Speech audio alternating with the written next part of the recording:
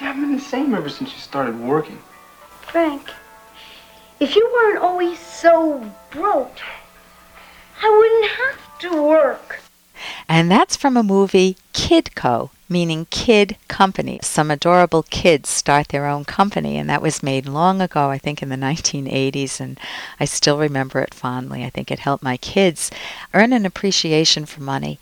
And that idea, if you weren't so broke, you wouldn't have to work. On one hand, what is work? Is work drudgery? Is earning money drudgery? Or can money buy happiness? If you work, can it contribute to your happiness? If you earn money, can it contribute to it? With me to discuss this is Dr. Tara Smith, professor of philosophy at the University of Texas at Austin, and she's the author of several books and numerous articles in moral, political, and legal philosophy, including a wonderful pamphlet, a must-get pamphlet, Money Can Buy Happiness. And I said money can, C-A-N, buy happiness. And that's available at my website, drkenner.com or amazon.com. And I want to welcome you, Dr. Tara Smith, to the show. Thank you for having me. And can you address ways in which money contributes to happiness? Sure. And money is vital to happiness because money stands for goods. Money stands for values that human beings have created. Material values, services. So again, not just products like bread and shoes and clothes and computers, but services. The hairdresser. Gardening, haircut. Or the doctor's visit. Right. Sorry. Doctor's visit, certainly, right? I mean, there are all sorts of good things, useful, valuable things, life enhancers. These are the values that men, human beings, create, and then money is the way we trade those things. So money is the way we get them if we ourselves are creators, producers of something that other people want, right? So money enables us to get more goods, genuine goods in our lives. And we need those goods. Many. Right. It doesn't contribute sort of as some peripheral further ribbon on your happiness. It's vital to your being able to customize your life, to make it more and more the way you want your life, your days to be. So the more you earn, the broader your scope of living. The more you can get. Like my husband can go out and get a hip replacement, from somebody who came up with a new procedure on replacing hips. And so he, instead of living for the rest of his life in pain and unable to dance, a week after the hip operation was able to dance.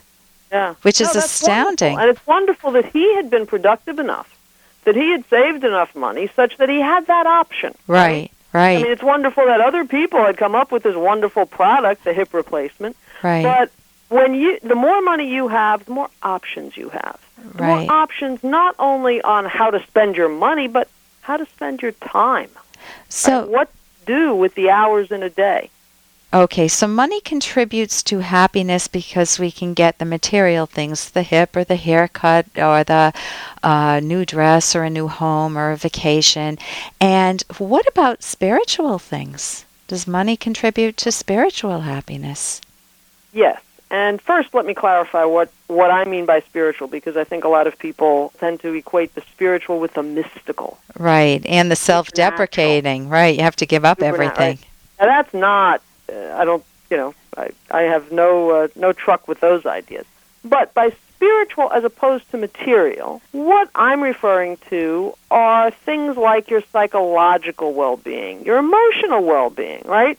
We all know the difference between certain compartments, as we sometimes think of them, in a person's life. Well, yeah, he's got a well-paying job, but he's not really happy, or he's kind of miserable or lonely, or the rest of his life doesn't seem really fleshed out and satisfying to him, right?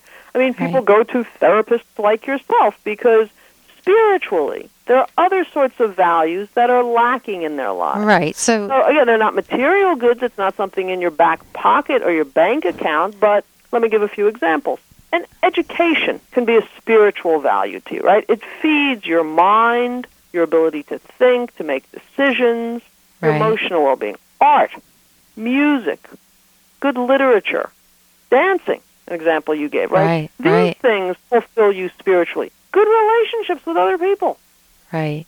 Good friends, even casual friends. I mean, these are pluses to your overall well-being. So, material well-being is extremely important because we are material beings, but we're also spiritual beings. We have psyches.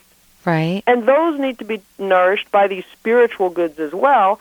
And again, getting back to the point about money, the more money you have, the more options you have for how to feed all of your values, material and spiritual, how to feed all of the things that enable you to have the best, most enjoyable, most satisfying life you can.